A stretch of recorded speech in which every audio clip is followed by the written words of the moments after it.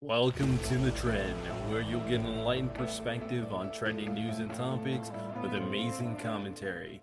Hope you guys have been enjoying your day. I am your host, RTL Faith. I do apologize for the late upload. I've been very busy, decently sick for the last few days, so I've been kind of backed up. But with that said, we got an amazing podcast episode, of course, and we're going to be talking about some crazy topics that I'm sure a lot of you will find very interesting. One thing to note, of course, is make sure you guys check out the website, www.thetrendwithrtlfaith.com, so you never miss any content in terms of all my social media platforms, and rated 5 stars on Apple Podcasts, Spotify, all that good stuff. Another plug, another bit of news for you guys that I will be start uploading 2 times a week starting next week, where I'll be uploading the normal episodes every midnight for like Friday or Saturday. I don't know the best way to kind of alliterate that, but we'll also be uploading guest episodes, so be in tune for that. That'll be uploading midnight Wednesday, so the start of Wednesday technically, and you can check out those. Will be one-on-one interviews, questions, discussion, debates, solutions, and kindness. That is stuff that we'll be preaching all the time, every time when it comes to this podcast. So be in tune for that. First episode is dropping next week for the guest interviews. So with that said, we are going to be talking about some crazy news. Starting off, we're going to be talking about the Uber scandal, all the leaked information in regards to Uber, the corruption in regards to Uber, and how they were doing shady dealings with billionaires, with politicians. It's very messy. We'll continue with the rich people talk and start talking about Elon Musk and how he plans to back out of the Twitter deal and why that is and what Twitter really means for the entire social media landscape. We'll move forward and talk about all these countries that have been rising up against their governments and what that means for the world as a whole. And then follow up, ending it with Andrew Tate. I'm sure you've heard his name, Andrew Tate, and the red pill masculine community, what that means for this newer generation, what that means for men, of course. A lot of interesting things, so we're going to dive right into it. As always, we start off with a positivity segment. Positivity segment. I have 2 bits of news that I'm going to be relaying to you today. First bit of news is that apparently Joe Biden has been working extensively in terms of gas prices, and for 30 days straight it has been decreasing, which is good news for car drivers out there that uses gas. Apparently since the beginning of the month, or since the 30 days ago, it has dropped about 44 cents. And, it's at least a step in the right direction for people out there. So, good thing in regards to that. Hopefully, they keep on working on it and gas prices continue to lower. Another bit of news for my nerd fans out there, especially the anime enthusiasts. There has been an announcement in regards to Yu Yu Hakusho. It has been announced that it will be getting a live action on Netflix.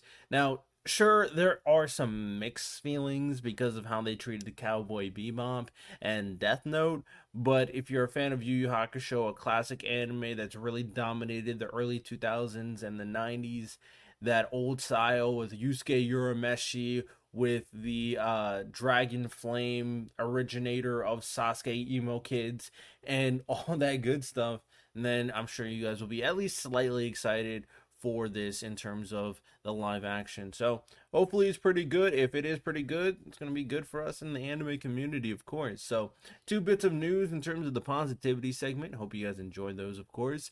So let's start into the meat and potatoes of this podcast, of this more dire news, a little bit more shady news. So first things first is with this Uber stuff. If you guys didn't know, relatively recently, Uber has been exposed by a whistleblower with leaked files about 124,000 Uber documents in regards to Uber's dealings for the not last 5 years, but from 2013 to 2017. It talks about all their dealings with a lot of very important people. Very shady stuff. some of the kind of headlines in terms of the things that went on in regards to Uber executive or former executive founder Travis Kalanick and some other individuals is how Uber flouted laws and manipulated laws, duped police, exploited violence against drivers, and secretly lobbied governments during its aggressive global expansion. It's nuts. It is crazy. And what is very apparent in a lot of these documents and what they're talking about is that there was no remorse, right? Now, there has been some indication from the current CEO of Uber that they apologize for the former actions of Travis Kalanick. But is that a genuine apology is my question. And what other thing that is very notable, considering how all the important people that is part of this document, considering all the crazy things that Uber's founder and Uber did at a global scale, the fact that this is not more known is very apparent, and we know why. This is why this podcast exists. We know why. And that's because the media won't put it out there. Because the same people that be doing these shady dealings are the same people that put money in the media's pockets. They're not going to report on it. They're not going to talk about it.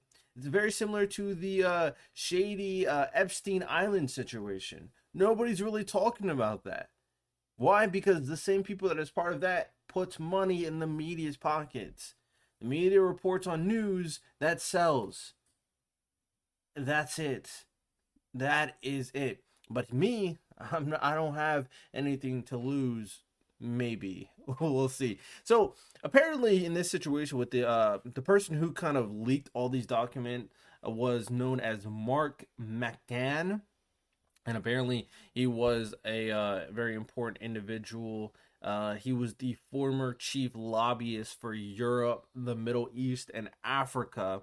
And he decided to come forward. He said that it is my duty to speak up and help governments and parliamentarians. I probably did not say that correctly.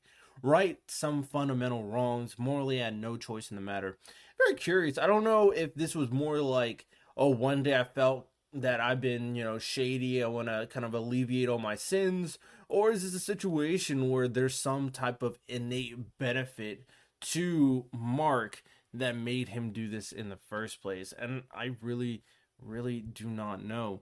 So Kalanick, the person that's going to be the forefront of this entire news story, has done a lot of shady things. We know what Uber is. If you don't know what Uber is, it is the app that kind of started this new wave of people becoming self-taxi drivers, basically.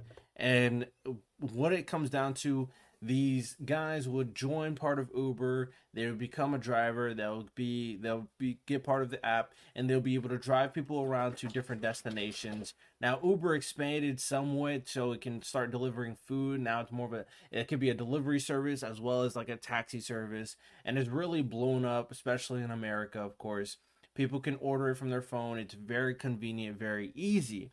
Well, Uber had bigger plans when it comes down to their agenda, when it comes down to how big they really truly wanted to be. And that really came when it started to globally expand all across the world. So, one thing that is noteworthy, so I talked about how, Uber was benefiting off of the violence. Now, this is one of the things that Kalanick said about the violence against Uber drivers. He said, I think it's worth it. Violence guarantees success. Violence guarantees success. And I've preached this before to people on how media outlets, companies, they benefit extraordinarily off of violence, off of controversy, off of emotion. And people, for some reason, don't recognize this, even though if someone tells you right in their face. And this is not one of the only examples where this is obviously the case. even with the video I dropped on my YouTube channel, I talked about BlackRock, the secret organization, which is not so secret, but nobody talks about them. They are a trillion, I believe it's $1 trillion company, and they are so influential, so powerful in terms of America. And one of the things that they love to push is a lot of the, climate change, LGBTQ woke movements, because it sells, it makes some money. It's very, very profitable. And people don't recognize this. They think, oh yeah, this is just a new age. This is the new movement. It's like they are banking off your emotion. They are banking off you not really caring about the innate details about why this is getting pushed in the first place. Which is why I had such a big problem with a lot of movements that were spreading violence and negativity while preaching acceptance and awareness. So, for example, Black Lives Matter. We know that the CEO of Black Lives Matter was innately corrupt, considering she made billions, millions of dollars, and instead of doing the things that she said, she was buying $1 million mansions instead. It's completely and utterly disgusting. Now, when it comes back to Uber, he goes beyond the violence guarantees success narrative. The Uber CEO Kalanick, what he would do is he would pay off government officials, he would pay off politicians and influence their laws so Uber can properly expand their business in different countries, completely weeding out the taxi business completely. Even if what they're doing was against the law, they'll make sure they pay the people who make the laws and let them know, yeah, let me do what I gotta do. Don't tell nobody, though. And they were successful. What was I say? They were successful. They were able to do all these things because of their secret dealings. Matter of fact, there was another conversation in regards to Uber and some other individuals. As I said, they are discreetly courting prime ministers, presidents, billionaires, oligarchs, and media barons. This was a leaked message suggests Uber executives were at the same time under no illusions about the company's law breaking, with one executive joking they had become pirates and another conceding we're just fucking illegal.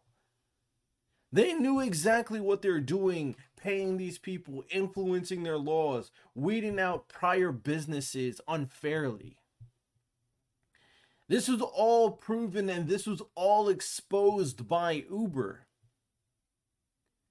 Very corrupt, very shady organization. But my thing to you here is, honestly, are they the only ones? Are they the only ones that does these things?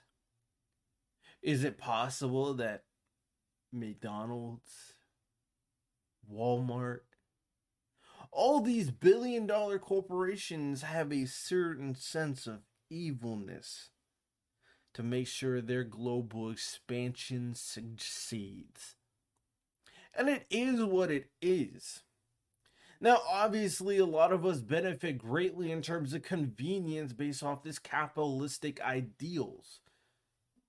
There are limitations that I believe socialist values can operate and be offered in terms of how these companies are able to manipulate the government and important people so easily. And I do think there's things to kind of introduce that will solve a lot of these innate issues. But my biggest thing is people need to be aware of these issues. They need to be aware of, yes, I have this convenience, but I also need to know that the people in charge are utter and absolute scumbags. That is a huge proponent of why this podcast exists.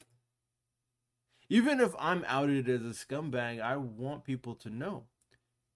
Because it provides perspective into an individual that the person that giving you this certain level of convenience and certain level of luxury is not a good person.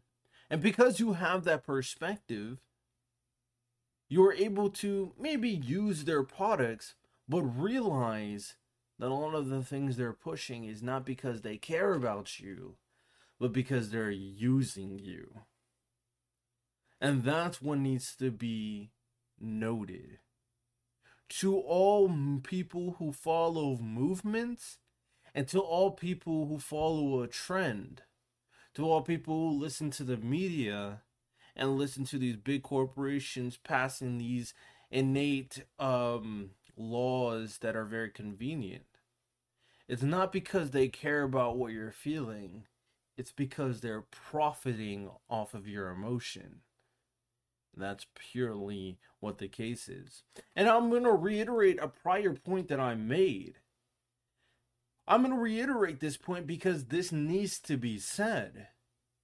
Despite all the crazy controversy, and there's so much more information, I just wasn't able to go through it all.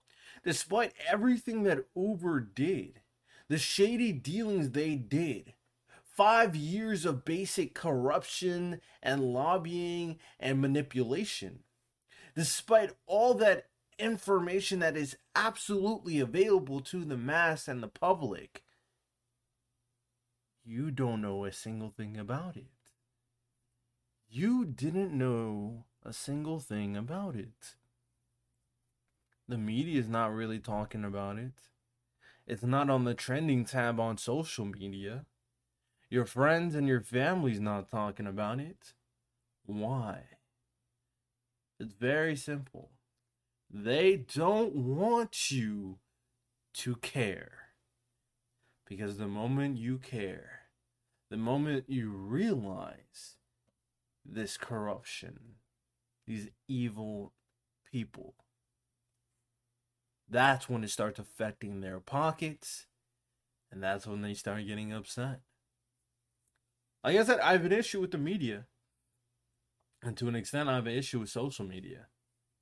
So speaking of social media, why don't we move on to the Elon Musk situation? So, Elon Musk, he's reporting that he's considering backing out of the deal with Twitter. I'm sure a lot of people should know by now, Elon Musk went out of his way to try to obtain Twitter. It really started out talking to people or putting polls up on Twitter, asking if Twitter has free speech, asking if Twitter's a good platform, all this stuff, right? And then he went out of his way to try to obtain Twitter completely. He put out a deal for about like $44 billion or something like that. Had a whole plan of action and what he planned to do for Twitter. We all thought this was going to happen. And then few months later, Elon Musk wants to back out of the Twitter deal. Now, it's a very weird situation, but I looked into the innate details on why he wanted to do this. Whether or not they're valid is questionable. Whether or not they make sense is up to you to determine. Because regardless of what is said, there are still details that Elon Musk knows and the Twitter board knows that we just won't find out until we do, right? And because Elon Musk plans to back out of Twitter, the Twitter board is kind of pissed. Now, he's backing out of a $40+ billion deal. And at this point, they're so deep in, the Twitter board is basically like, nah, fam, that ain't it. Now, if he backs out the deal, most likely his buyout would be about $1 billion, which for Elon Musk is substantial, but like he'll be able to live with that. But Twitter's board was like, we're suing you. You're not backing out of this deal. You better buy Twitter right now. So they are suing Elon Musk, or they plan to sue Elon Musk to make sure he buys the corporation for that $40+ billion deal that he promised earlier. So why does Elon Musk want to back out of this deal? Well, he's talked about it.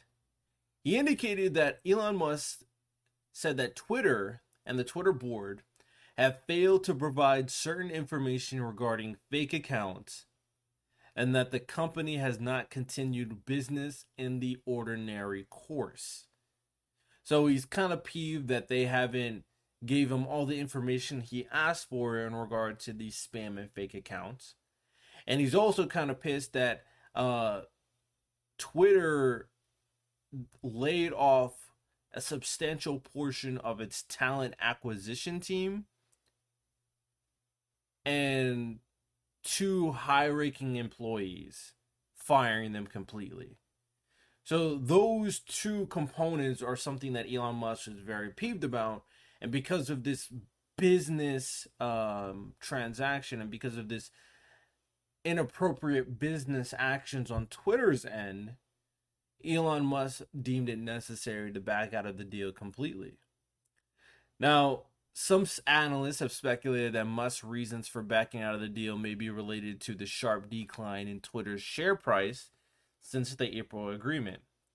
So some may argue that the real reason why Elon Musk wants to back out is because he's not making the profit that he thought he would be, and he would be virtually potentially losing money by purchasing Twitter completely, or a large share of Twitter. So there's some there's some mixed messages in terms of what is going on and Elon Musk's reasonings for all of that. Now, there are some more detailed explanations in terms of the last few months. And these are the requests that Elon Musk requested that he wasn't really receiving from the Twitter board. That got him so angry, or potentially angry. We don't know the truth. The first thing is that the information related to Twitter's process for auditing the inclusion of spam and fake accounts in MDAU. Now, honestly, I should have done my due diligence to figure out what the heck does MDAU mean in the first place. But, again, pretty busy, so do apologize for that. So that was the first thing, like the fact that they're auditing of the spam and fake accounts was not done, or Elon Musk wasn't given the information in regards to this. The next one was information related to Twitter's process for identifying and suspending spam and fake accounts. So this is another step, is that they didn't give him the necessary information on how their process even works in terms of dealing with these accounts. He didn't get enough information regarding that. Another thing was the daily measures of MDAU for the past 8 quarters. So apparently for the last 8 quarters, he didn't get the necessary data analysis and reports in regards to the false and spam accounts as well. Board materials related to Twitter's MDAU calculations. So he didn't get enough information in regards to how they calculate a lot of this stuff. And then materials related to Twitter's financial condition. He didn't get enough information in regards to the current financial situation of Twitter right now. Now, because of the last 2 months and not getting the necessary information from the Twitter board and some of their actions, Elon Musk decided to completely remove himself from the Twitter deal because of their basically unprofessionalism. So it is up to you to determine if these are valid reasons. Now, I don't know the innate details in terms of the business acumen of all these necessary components and what they truly mean.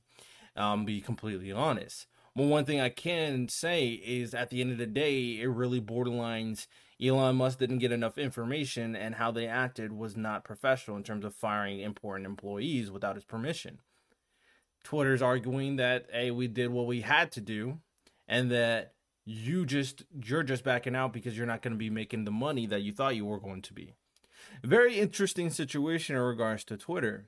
And Twitter is a very important platform, as we know, considering it is the social media platform that is where people get all their news. It's the social media platform that a lot of people in this newer current generation go to in terms of social interaction. Now we know YouTube and Twitch and the importance of these two platforms, but YouTube is more of an entertainment platform than a social media interaction one. As same thing with Twitch in terms of a live streaming entertainment platform. Twitter is the go-to area where people go on, see what their friends are saying, see what the current news is, and interact with their buddies and their pals.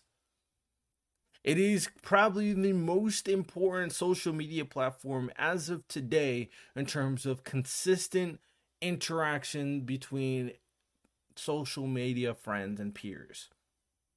Now, if you get their personal information, that's another step. But Twitter, what it offers is a means of communication without commitment. And I think that's very important to consider. Because when it comes to friendship and true social connection, Twitter offers you a way to connect without being interpersonal. Very unique. Very, very unique. So there's a reason why Twitter is very valuable to our current generation of people. If Twitter were to disappear, what platform would kind of suffice? Because like Facebook is like the older generation. People have moved on from Facebook as of right now. Instagram is more of like you like and comment on someone's pictures. It's not really a back and forth dialogue type of situation. Snapchat is one of the interpersonal social media platforms where you can talk to people 1v1 and talk to a friend. That's more of like, these are my friends and that's why I have Snapchat for them, or like an interest in terms of like a relationship type situation.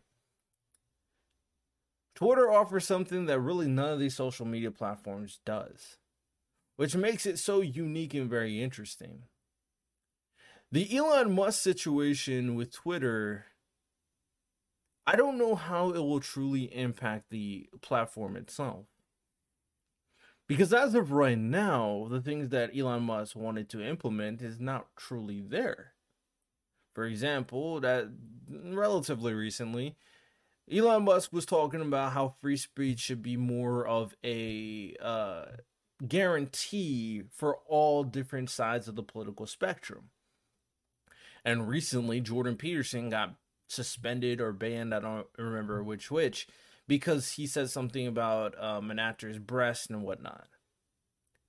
Now, you could deem what Jordan Peterson is saying as inappropriate, but it doesn't borderline anything that's innately crazy and derogative. In terms of outright hateful and outright racist, it really doesn't reach that type of level. But he got suspended for it because it's an unpopular opinion.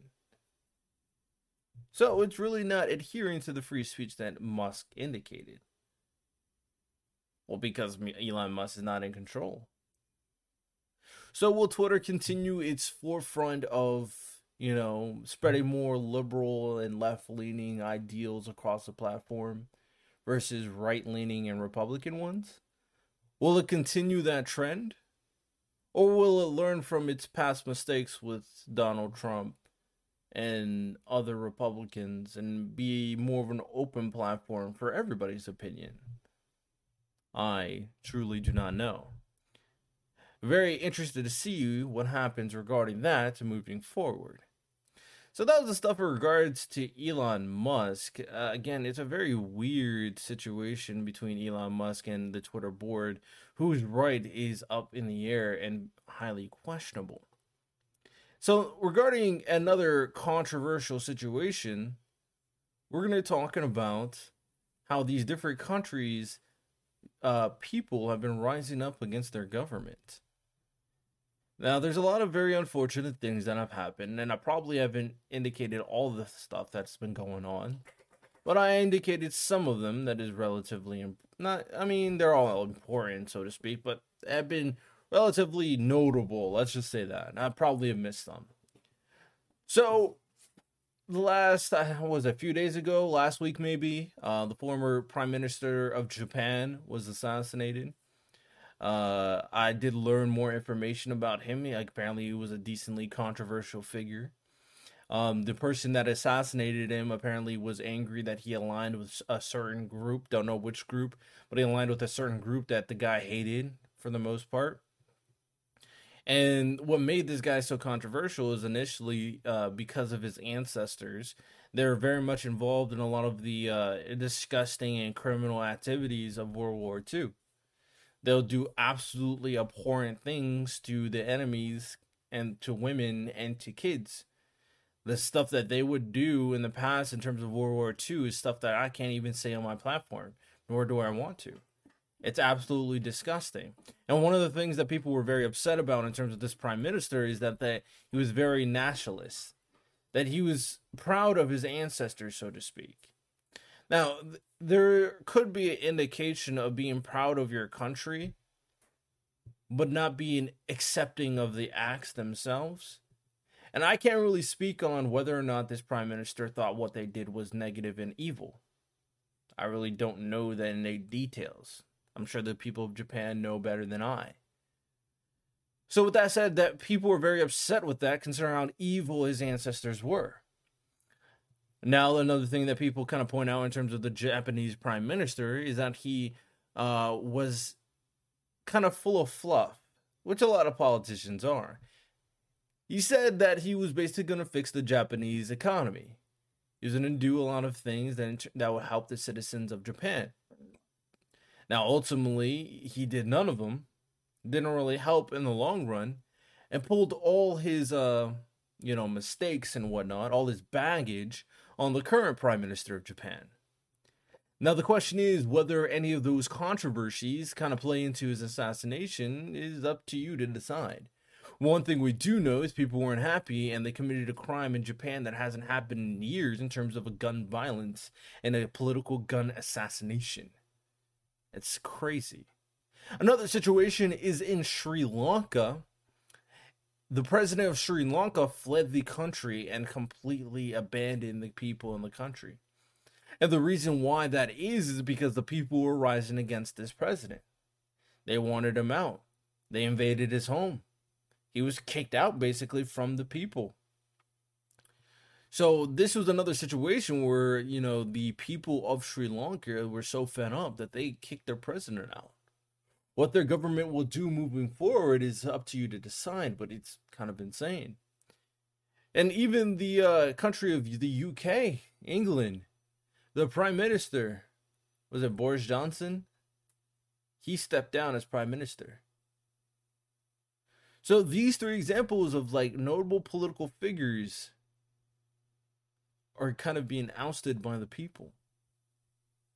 Even in the American government, people are talking about how they want to rise up against the current political figures. How people are trying to protest the current Supreme Court justices. How people want to attack their homes. It's reaching a state that you may argue is good in terms of the people realizing the corruption of the government. But then you can argue that it's reaching a state of anarchy. And the state of anarchy only leads to negativity, only leads to our downfall. Now, is there corruption in government? Of course there is. We do obviously recognize this to be the case. But let's say we tear down our government and we get rid of the people we don't like. Where does it end? If we tear apart our current government, will we suffice as a nation? Or will it turn into anarchy? Will it turn into a self-sufficient state government only RAND system? And will people truly be protected and cared for? Now, people may argue that our current state of affairs, people are not protected anyway. With the mass shootings, with the police violence, with the gun violence. They're not cared for. But I would argue that there's a level of convenience, of luxury, of non-risk of surviving day to day that people of America have that other countries don't. So the question is how far should we go?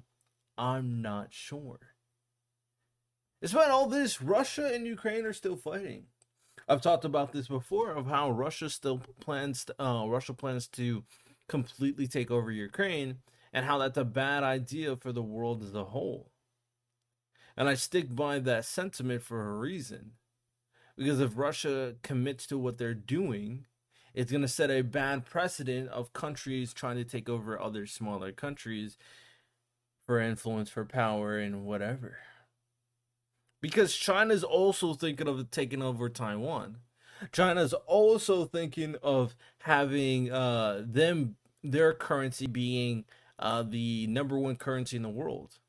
So they basically want to replace the United States of America being the number one country, the financial system, everything kind of being deviated back to the dollar. It seems like we're in a shifting in our current society. The question is how far will it go?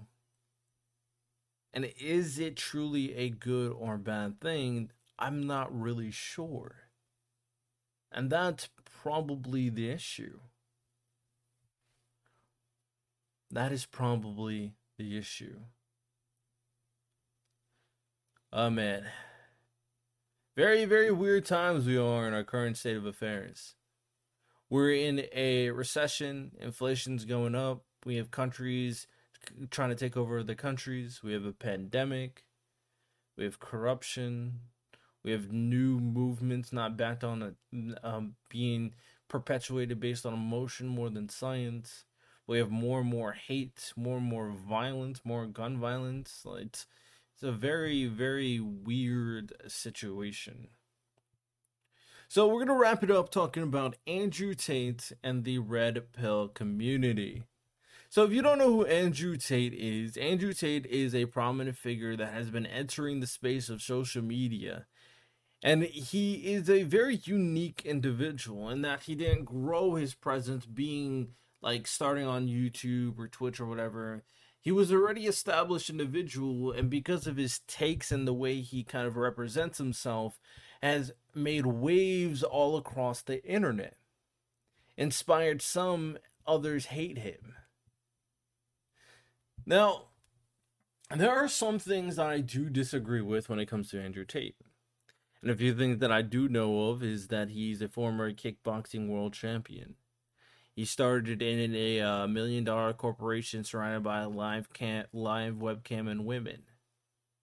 Now he's like in the social media space, and he teaches a course on how people can be hustlers and make money. He's a very, very successful individual, and his takes and his understanding of the world is very different, and his approach to the world is very different from many different people, including my own. Now, one of the more interesting situations of Andrew Tate is when he went on a live stream with Adin Ross and a couple other notable content creators, such as XQC being like the number one guy on Twitch, Los Polos, Your Rage, Silky, Trainwreck. A lot of very notable individuals, a lot of people that is very intertwined with the current social media landscape. And Andrew Tate was brought on by Adin Ross to have a conversation with XQC because he disagreed with a lot of his takes. Now, there are a few things in there that I do agree with and disagree with, and a few things that I want to point out that XQC did incredibly terrible, very poor. One thing that I do respect when it comes to Andrew Tate is when he arrived on this platform, he arrived with respect. Although he has his views and his, opinions, it always seemed like he respected the individual, was calm, was rational, even though they disagreed. Which is something that I try to preach constantly on my podcast, that even if you disagree with another individual, you can still respect him. You can still show him kindness. My problem with XQC is that everything he said and preached, he thought he was the morally just and perfect individual. And that is absolute bullshit. Because at the end of the day, when it comes down to it, as I've said prior, morals are not black and white. And this is something Andrew Tate touched upon. Morality is derived innately, and people nowadays attribute it to something that was established due to religion, and that's fine. There are very few things that is perfectly good and perfectly evil. I've said this multiple times. Love for your family is perfectly good. It is good. Rape and pedophilia, it is evil. But most things that exist out there in the world falls within the gray area, the moral ambiguous one. Now, it can be more evil or more good, but that is purely and utterly based on perspective. And that is my problem with SQC, because he thought that everything he was saying was morally good because he's part of the Justice Warriors. Even though he has no true essence to say this, because most of the things that he was saying was absolutely subjective and opinionated. Now, if someone says something that is utterly evil and utterly hateful and utterly bad, I will recognize that. And there is hypocrisy that does come out of Andrew Tate's mouth.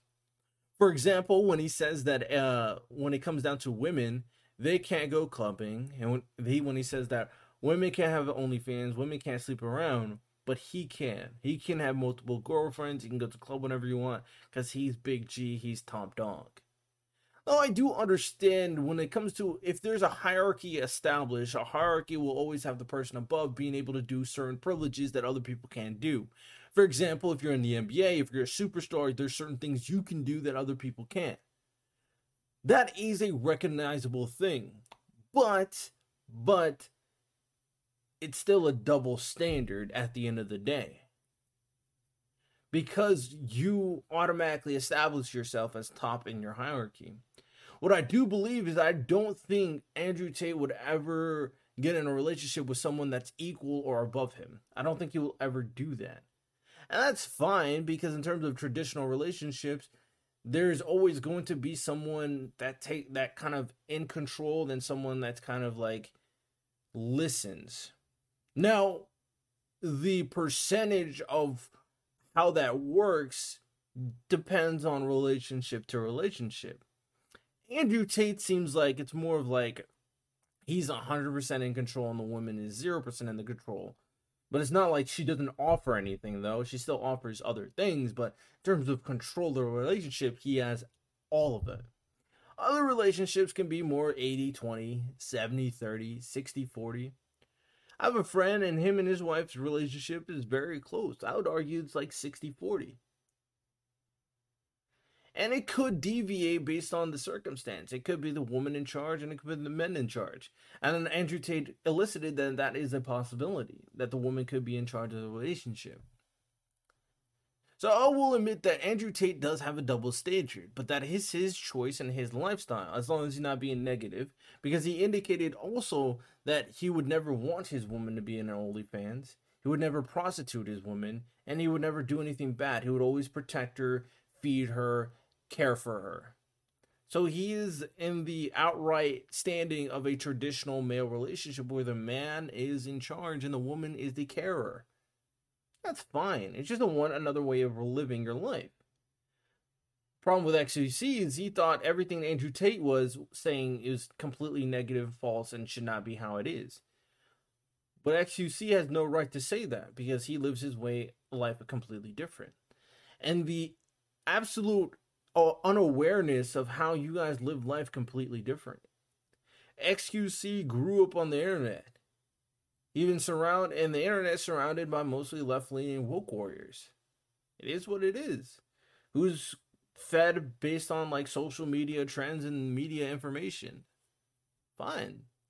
It's a new trend in terms of the modern Western culture. We're kind of deriving more into that 50-50, everyone can have their own identity type of situation. That's fine. Tate didn't grow up the same way you did. He didn't grow up on the internet. He grew up being a kickboxer. He grew up around dangerous people and dangerous individuals.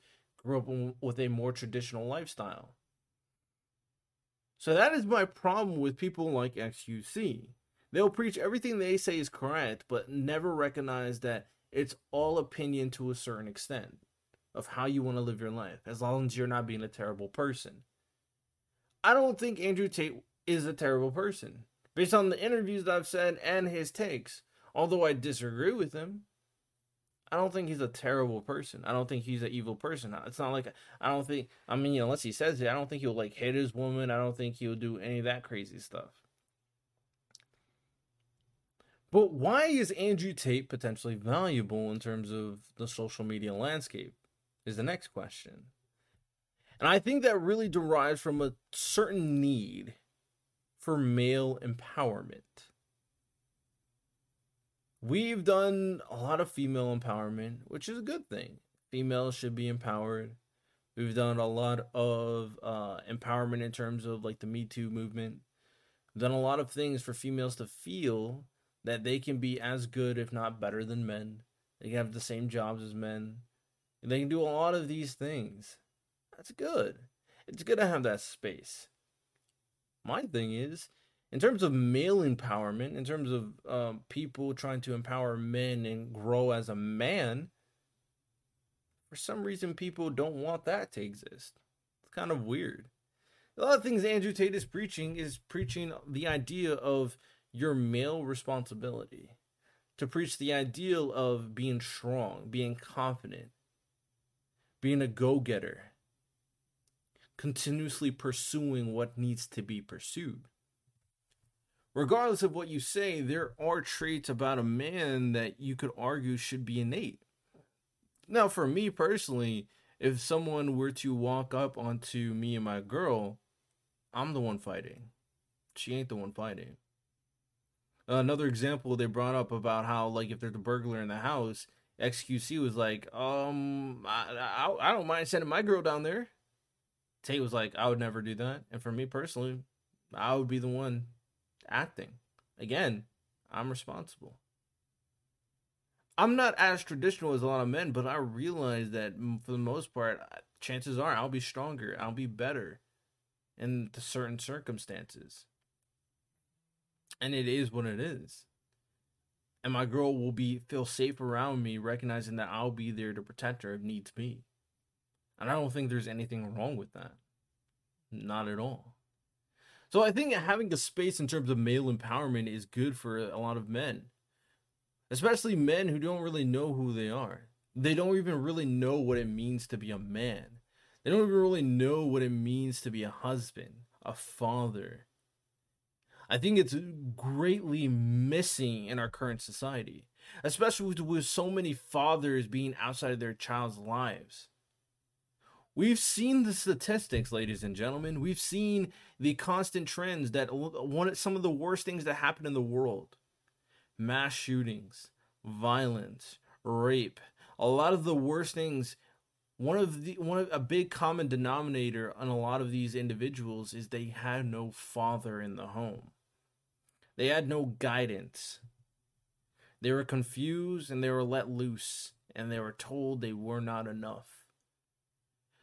So I think having someone to motivate, having someone that will be the person that you can look up to, so to speak, will be valuable for a lot of men. Not all men. And I don't think all men need someone like Andrew Tate, but I do think some men do. Just like some women need female empowerment. Some men need male empowerment. Because not everybody has two parents in the home. Not everyone has a role model. Not everyone is born an alpha. Not everyone's born athletically gifted or very intelligent or has utmost confidence. And that's just, it is what it is. Not everybody has the drive and motivation. Sometimes they need a push. Sometimes they need a man to yell in their face, say, yo, get this done now. Again, I don't agree with all the things that Andrew Tate says. But to say that his space does not deserve to be here, that doesn't belong in our current society, is absolutely ridiculous. Everyone deserves the right to grow and empower themselves. Sure, you will have the vocal minority that'll be ruining it for everyone else, but that exists everywhere. You can't stop doing something due to an exception, due to a minority. You just can't, especially a small minority. So the red pill community, Andrew Tate, well, I didn't even really talk about the red pill community. Well, they fall in the same line where there's individuals that's perpetuating the idea of male empowerment, perpetuating the idea of men can be more. That they don't need these women that hate men. They don't need these women who kind of despise men. Eventually I'll have an episode kind of dedicated to talking about those certain opinions about like how most women only get with 10% of men, on how women have double standards. They don't want a fat man, but women who are fat are deemed beautiful and perfect. How they all think they're 10s, but men are all ugly. Like the double standards is crazy, and that's why this red pill community, that's why Andrew Tate exists. So people can feel, so men can feel empowered. And so some females understand a different perspective. Just like how a lot of men understand a different perspective when they learn more about feminism and female empowerment. It just brings a lot of balance to our society that is always necessary. One of the biggest and best things that you can have is a checks and balance to even things out.